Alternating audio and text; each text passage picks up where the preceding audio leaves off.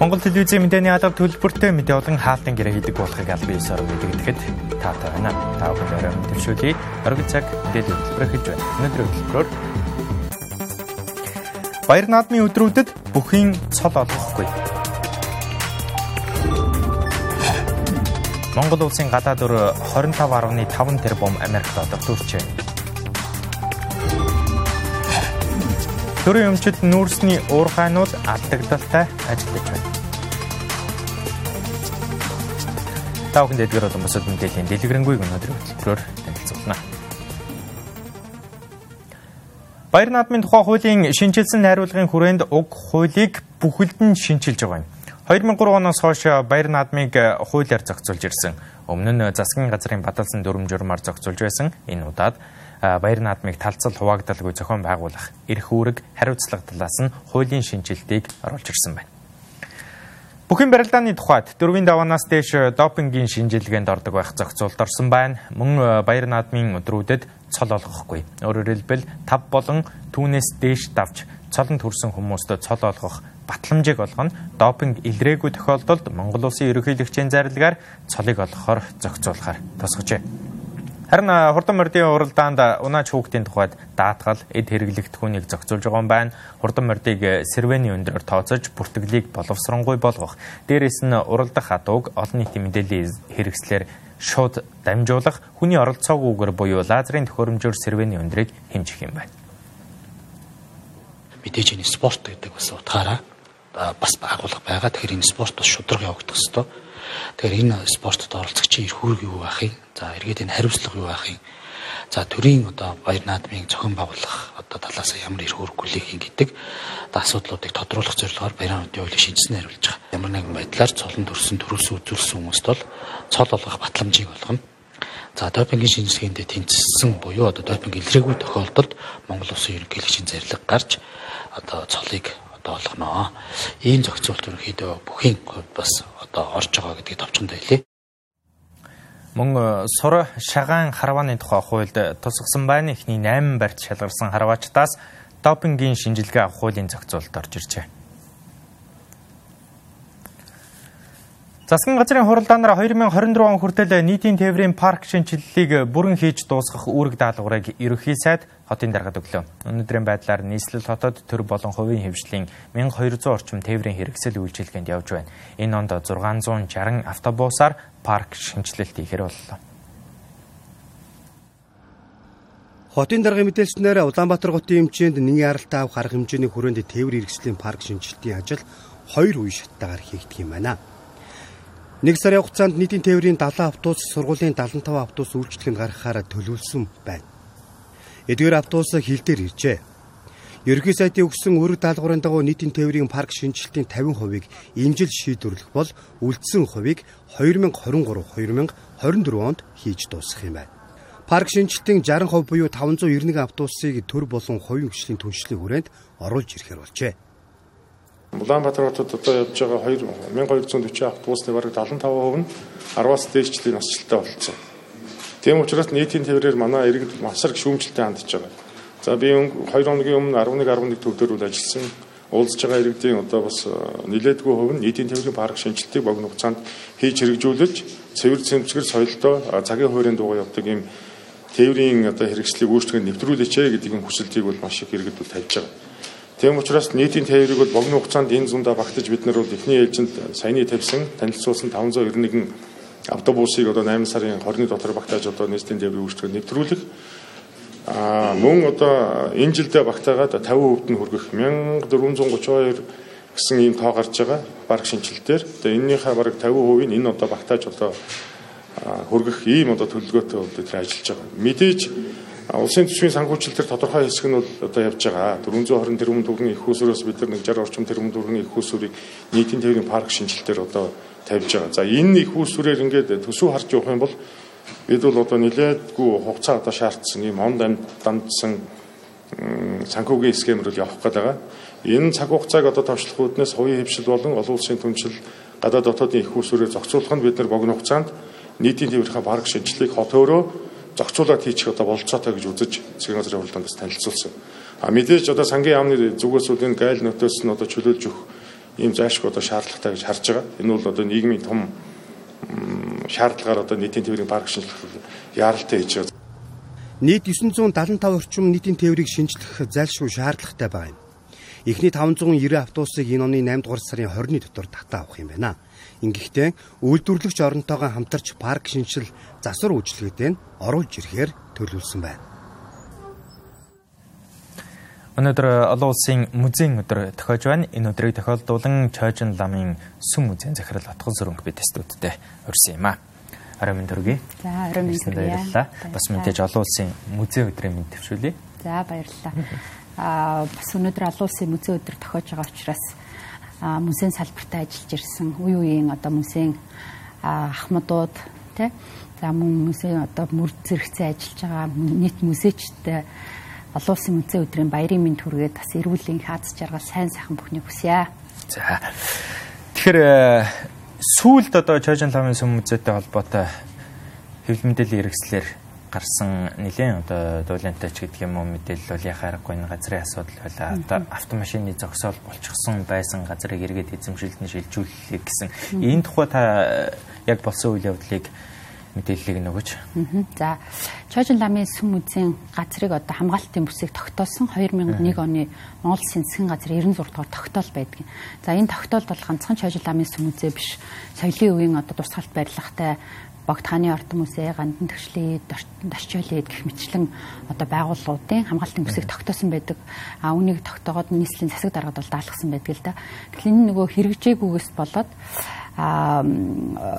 одоо манай жишээ Чойжин ламын сүм музей эргэн тойрны хувь хүн байгууллагууд бол одоо музейн газраас аваад кадастр гэрчлэгээнд ингээ оруулсан. Ийм асуудал гарсан. Тэг музей бол одоо 2010 он хүртэл бол кадастрчгүй гэрчлэгээчгүй явж ирсний одоо гай гэх юм уу тэрүүгээр л одоо эргэн тойрны байгууллагууд авсан байсан л та.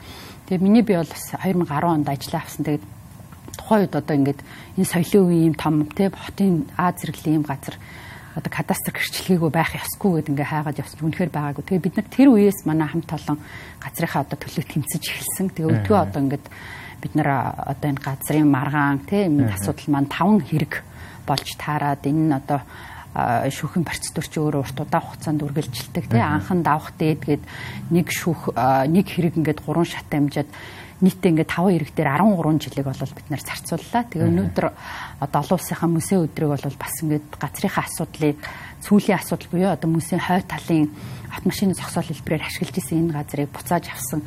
Сүүлийн ингээд маргаан маань дуусаад музейн маань одоо газрынхаа кадастр зургийг бол засгийн газрын тогтоолын дагуу 2 гагаар нь авсан юм баяртай мэдээтэйгээр олон улсын музейн өдрөө ухтаж байна тийм. Баяр хүргэе. Тэгээд гол асуудал яг энэ бүр 800 м2 газрыг чөлөөлөхөр болсон гэдэг жиэс гол асуудал кадастртай байсан уу?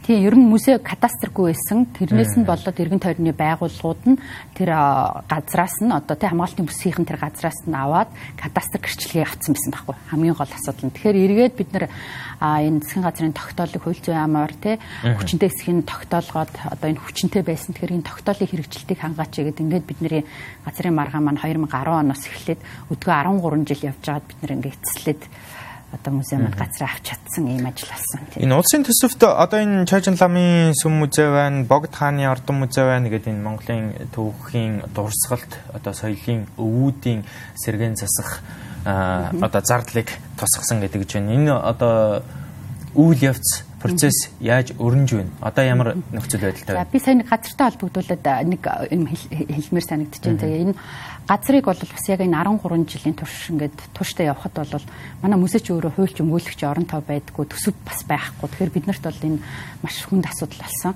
Тийм болохоор энэ асуудлыг бид нар шийдэхийн тулд одоо нөгөө удирдах дээд байгууллага олон байгууллага тандсан л да энэ одоо төсөв хөрөнгө байхгүй өмгөөлөгч оронтой байхгүй тохиолдолд бид нар яах вэ те үнэхээр бид нарын одоо санаа сэтгэлийг чилээсэн ёстой нөгөө дээшээ тэнгэр хол доошоо газар хатуу ийм байдалд орсон. Тэгээ бид нар өмгөөллийн компаниудаар хуваараа одоо гуугаад тэгээ нийгмийн хариуцлагынхаа хүрээнд одоо манай энэ соёлын үеийн газрыг авч үлдэхэд туслаач гэдэг ингээд бид нар Монгол өмгөөлөгч гэдэг компанитай уулзаад тэгээд Сүхбаатар гэдэг захиралтай энэ хамт олон маань 2015 оноос хойш манай энэ газрын тэмцэлд шүүхтэр төлөөлөө тууштай явж чадсан. Тэгээд би бас энэ одоо сайхан өдрийг тохиолдуулаад Монгол өмгөөлөгч компани Сүхбаатар захиралтай энэ хамт олонд баярснаа илэрхийлмээр байна.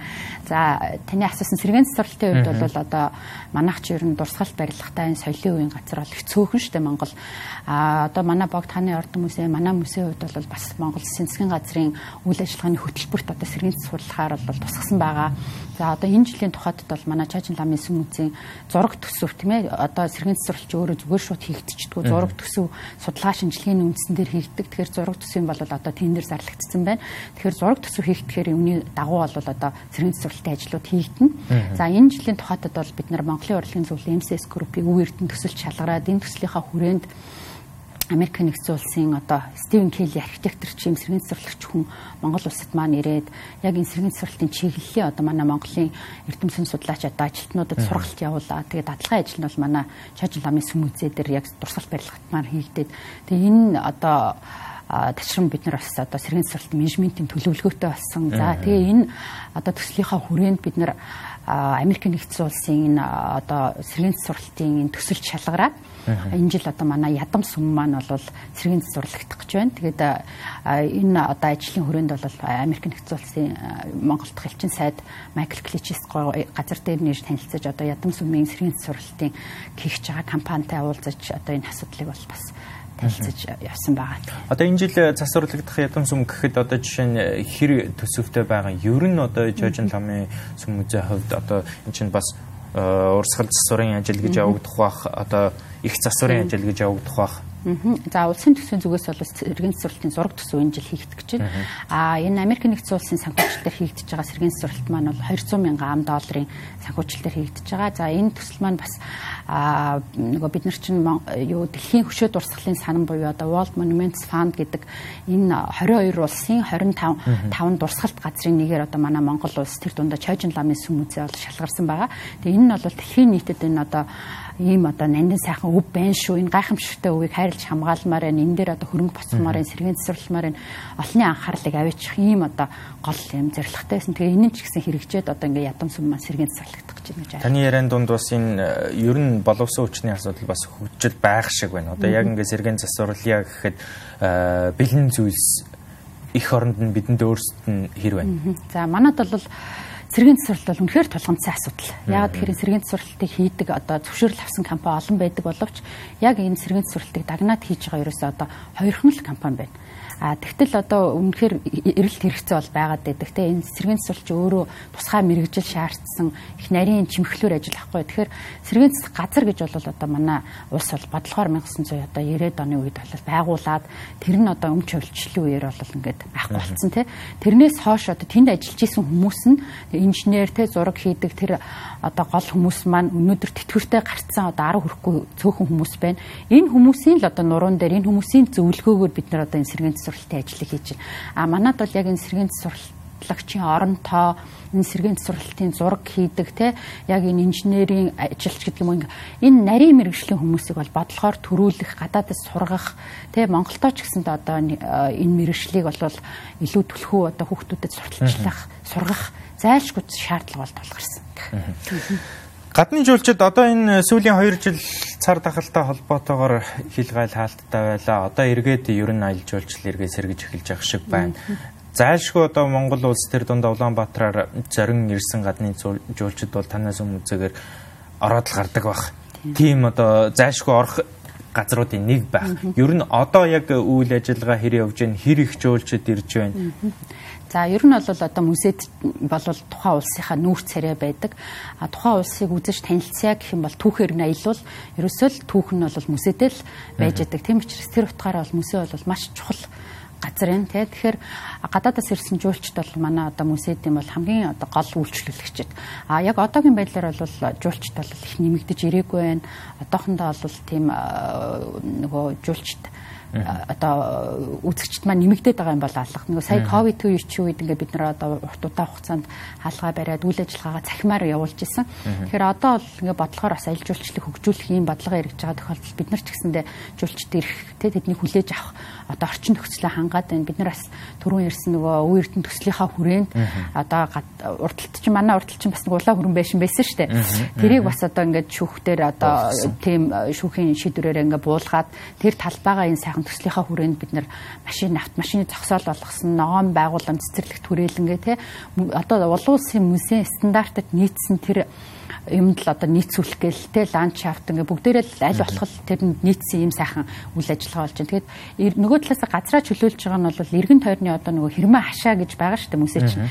Энэ өөрөө одоо музейнхээ одоо тэр дотор нь хадгалагдж байгаа үзмэр дурсгалт барилгынхаа хадгалт хамгаалалт аюулгүй байдлыг сахижидаг. Тэгээд хүмүүс бол энэ зүгээр хашаа болж харагдаад байгаа боловч энэ өөрөө одоо Монгол улсын бүртгэгдсэн соёлын өв хамгийн нандин өв. Тэгээд эргээд энийг сэргийн засварлахад гэсэн дурсгалт барилгатайгаа адилхан маш одоо урт удаан хугацааны судалгаа шинжилгээ нарийн технологийн дагуу сэргийн засварладаг учраас энэ газар нутгийг хамгаалж үлдсэн нь бол айгүй чухал байгаа хамгийн чухал ажил нь тийм. Тэгэхээр одоо хойдлын тэр зогсоолыг чөлөөлснөөр эргээд та бүхэн ингээ харах юм бол хамгийн их муудсан одоо тэр машины утаа тийм одоо манай Монголын болоод гадаадын шинжээчд бол одоо Чойжин ламын сүм үзэл хотын төвд те энэ их олон барилга байгууламж дунд ингээд сүр бараан дарагдсан эргээд энэ олон утаа те энэ нь өөрөө машин ингээд соёлын өвдөө цөргөөр нөлөөлж энийг одоо ингэж байж болохгүй энийг одоо холдуулах хэрэгтэй гэсэн ийм аюул олон зөвлөгөө өгсөн л та. Тэгээ энэ зөвлөгөө ч гэсэндээ ингээ хэрэгжиж байгаа. Тэгэхээр эргээд нөгөө энэ хот төлөвлөлтийн асуудал гарч ирж байгаа юм л та. Тэгэхээр энэ дурсгал барилгатай юм соёлын өвтэй энэ газар чи эргээд гал усны аюул гарахад өнөөдөр галын машин ч орох боломжгүйгээр ингэж барилга байгууламжаа барина гэдэг нь бол одоо айгүй эрсдэл. Тэгээ тэр World Monuments Fund-ийн тэр бас төвшүүлж байгаа нь бол энэ одоо соёлын өв бол аюулд орсон байна гэдгийг бас олонний анхааралд авчиж энэ дээр анхаараач улс орон гэж тэр улсын нэг нь бас одоо сануулж ингэж хэлж байгаа ийм хэлбэр гэж ойлгож байна. Тэгэхээр орлого ер нь ямар хувь байна гэсэн үг вэ? Та музейн хувьд бол одоо нэг тасалбарын орлого гэдэг юм уу хэдэн хувийг нь бүрдүүлдэг юм үйл ажиллагаанд нь хэрхэн нөлөөлдөг юм? За музей бол өөрөө том хүн бол 8,000 төгрөгийн тасалбартай. Манай музейн хувьд за оюутан бол 3,000. За 0-16 насны хүүхдүүдийг бол өмнө төлбөргүй үзэх одоо энэ сайхан нөхцөл боломжийг бол манай соёлын ам маань шийдвэр гаргасан. Тэгэхээр одоо манай бага насны буюу 10 жилийн сургуулийн хүүхдүүд маань бол музейг үзэх юм боломжтой. Ер нь гадаадд бол 10 жилийн хүүхдүүдийн хичээл одоо музей дээр хийгддэг. Тэгээ манай монголчууд ч гэсэн ярьдаг штэ 1000 сонсохоор нэг үзгээд те. Хүнд бол үзэж харсан юм нь илүү үлддэг. Тэр утгаараа би одоо энэ сургуулиудыг ийм сайхан өмнө төлбөргүй болсон дээр багш нар нь хүүхдүүдэд дагуулад энэ музей дээр аялаад үзүүлээд ингээ хичээлээ явуулаасаа гэж бол үнэхээр одоо бодож байна. Олон улсын музейн зөвлөлөөс ч гэсэндээ ер нь сүүлийн одоо жилийн урианууд бол ер нь ирээдүйн хаачтай энэ өвөө хэрхэн сурталчлах уу, хэрхэн одоо түгээх үү те илүү хүмүүнлэг бай. За тэгээд одоо хүмүүсийн олон янз байдлыг буюу тэр хөгжлийн бэрхшээлтэй иргэдэд ч гэсэн тэг хүртээмжтэй ажиллаач гэсэн ийм дандаа уриануудыг төвшүүлж байгаа. Тэгэхээр бид нар ч гэсэн энэ урианд нэгдэж дэлхийн одоо музейнүүдтэй хөл нийлүүлээ алхах юм хэрэгцээ шаардлага. Хэр нөлөөтэй байдаг юм бэ тасалбарын орлого? Тасалбарын орлого бид нар чинь нөгөө соёлын амны харьяа төсвийн байгууллага тодорхой хэмжээнд орлого бүрдүүлнэ. За манай музей бол одоо жишээ нь гадна талбайгаа түрээсэлж орлого олох, музейнхээ одоо билетийг тасалж орлого олох ийм орлогууд бол бүрддэг. Мэдээж одоо бид нар бусад музейд маань бол талбайгаа түрээслэх, уран бүтээлч, янз бүрийн үзэсгэлэн зохион байгуулдаг шүү дээ, тий. Тэгэхээр тийм байдлаар бол орлого бүрдүүлдэг. Тэгэхээр бид нар бол яг төсөв харах юм бол бидний үйл ажиллагаа бол бас яг тийм сайхан явахад хүндрэлтэй. Тийм учраас манай музейн хувьд бол одоо олон төсөл хөтөлбөрүүдийг бол хэрэгжүүлдэг. Биднийг бас дэмждэг одоо энэ ташрамд олон байгууллага, хувь хүмүүс байдаг. Тэгээд тэр болгоныхоо одоо нэрийг хэлж чадахгүй. Тийм учраас биднийг дэмжиж өдгөө болтол те одоо энэ машины зогсоол, ногоон тогтчил энэ энэ төр бол дандаа л урлагийн зөвлөл MCS группийн үе эрдэнэ төсөл ахгүй. Гэх мэтлэн тэгээ одоо манайх ч нөгөө сан хөмрөг, аюулгүй сан хөмрөг гэхэд одоо Монголын маань шилийн хийц компани ингээд дэмжээд те хоргуудтай болгосон ч гэдэг юм уу. Гэх мэтчлээ одоо олон байгууллагуудын дэмжлэгээр манай музейн үйл ажиллагаа бол сайхан гэж олон түмэн түгэх үйл ажиллагаа жигдэрх ажил явагдаж байгаа. Таны ярианд дурддагжсэн сая энэ цар тахлын үед бид нар одоо цахимаар үйл ажиллагаа ингээ явуулж байсан гэдэг. Бас энэ музейн хувьд бол дэлхийн нийтэд бас нэг шин жишг тогтвуудаа гэж хармаар байх шиг байсан. Танай музейн хувьд яг ингээд цахимаар онлайнаар ингээд 3D хэлбэрээр ч гэдэг юм ороод үзэх юм боломж бүрдсэн үү? Одоо яг ямар шатанд байна? За бид нар бол одоо бас яг төсвийн байгууллага учраас яг тэр шатандаа бол хүрээгүй байна. Бид нар гэхдээ одоо хичээж байна. Сая ковид бол гинтийн асуудал болсон учраас манай музейнүүд бол бас технологийн дэвшил одоо AR, VR ч гэдэг юм энэ бүхэнд бол бэлэн биш байлаа. Сая ингээ ковидоос болоод бид нар цахим руу шилжих тэр аяныг өрнүүлж байна. Тодорхой хэмжээнд бас бид нар тэр чиглэлээр үйл ажиллагаагаа чигдрүүлэх гэж байна. Одоо залуу хойч үе маань цахимаар амьдарч тэндээс судалж, тэндээс уншиж мэдж байгаа учраас бид нар цахим руу бол айжмаар шилжиж байна. Тэгэхээр бид нарт одоо яг энэ цахим руу шилжихэд бол хөрөнгө мөнгөний асуудал, хүний нөөцийн асуудал, музей чинь бас яг энэ одоо цахим шилжилтэд одоо яг хариуцаад явах PR энтер гэсэн тийм оронтой бол байдгүй. Тэгэхээр нэг хүнд ноогдох ажлын одоо ачаал бас өндөртэй байдаг. Тэгэхээр бид нар цаашаа бас энэ яг энэ одоо цахимыг хариуцсан тийм мэдээллийн ийм ажилтнтай байх, эргээд нөгөө техник технологиг нэвтрүүлэхтэй. Жишээ нь манай Чойжин ламын сүм музей чинь төвийн алалт хөтлөрсөн шугамгүй хүүтэн газар учраас зүгээр л одоо энгийн нөгөө өрөө тасалгаанд ажилтдаг тэр техник технологиуд ажилтдаггүй. Гадаанаас хүүтэн учраас баг гадаа ажилтдаг тэр одоо тоног төхөөрөмжүүдийг л бид нар тэр сүм үзээд ашиглах ийм одоо шаардлагатай байгаа. Тэгээ бид нар бас төсөл бичээд яг энэ одоо техникүүдийг бий болгох тий. За энэ төслийг бас дэмжүүлэхээр бол хувь хүн байгууллагуудад ингээ хандаа явж байгаа. Тэгэхээр бид нар хэрвээ төсөл хэрэгжүүл одоо бас тийм онлайн үсээ байх боломжтой. Нөгөө талаасаа бид нар бас яг цахим шилжилтэд бас ороод эхэлсэн.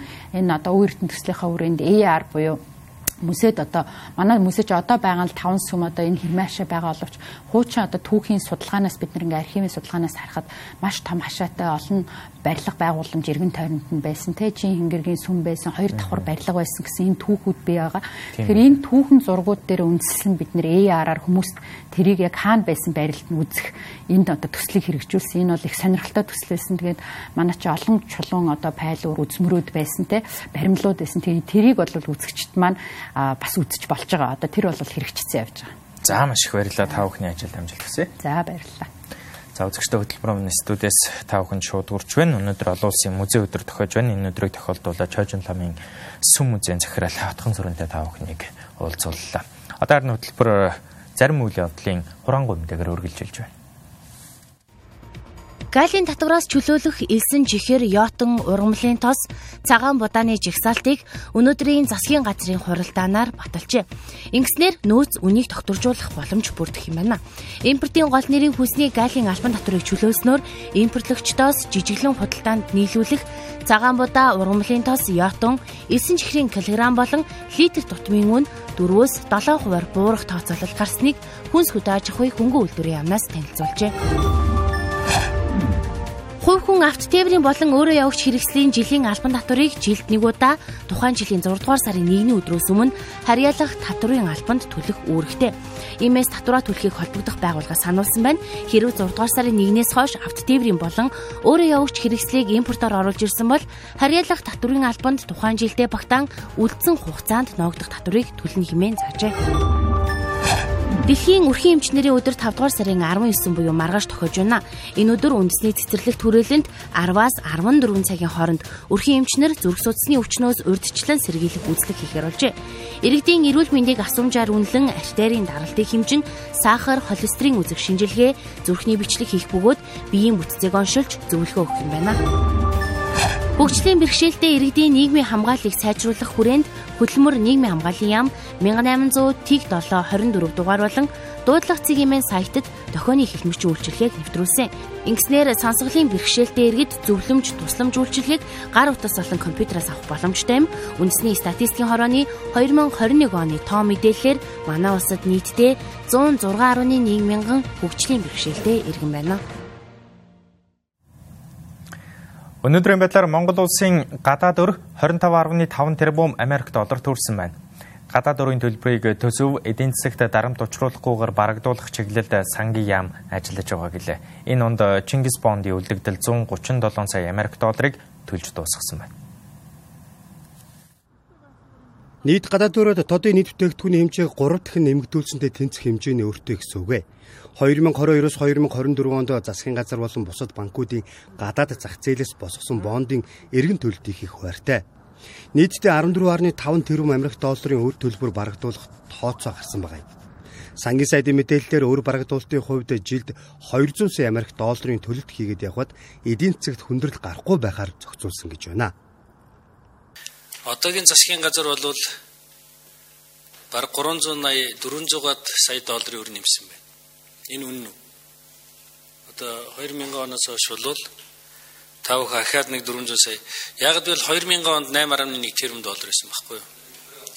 2020 онд. Тэгээ би тухайн үед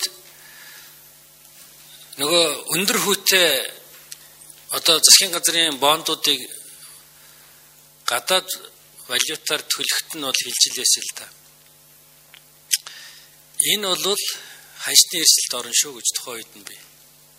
Хэдийгээр одоо тэр үед засгийн газрын өндөр хүүтэй бондыг төлөхөд хүн хямд мэт байгаа боловч ханшны эрсдэл гэдэг бол ийм зүйл байна гэдгийг бол би хэлжлээсэн.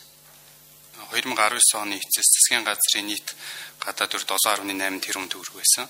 20 оны эцэст 8.6 тэрбум төгрөг, 21 оны эцэст буураад 8.5 тэрбум төгрөг болсон байгаа. 19-аас 20 онд өссөн гол шалтгаан нь бол бид нар 2017 онд өргөтгсөн санхүүжлийн хөтөлбөрийг хэрэгжүүлээд өндөр хүүтэй дотоод бондуудыг бол гадаад их үүсвэрээр ялангуяа урт хугацаатай төсөв дарамт учруулах их үүсвэрээр авч ашиглах хэмжээнд бол төслийн хөтөлбөрийн зээлүүд орсон байгаа. Засгийн газар 2023 онд гэрээгээ бондын 533 сая Америк доллар, 2024 онд хуралдаа бондын 6 сая Америк долларыг төлөх хуваарьтай байгаамаа. Улсын төсөв алдагдaltaй байх нь гадаад өр нэмэгдэх шалтгаан болдог. Хэр их алдагдaltaй байна тэр хэмжээгээр гадаад өрийн өсөлт ажиглагддаг гэдгийг улсын хурлын гишүүд хэлж байна.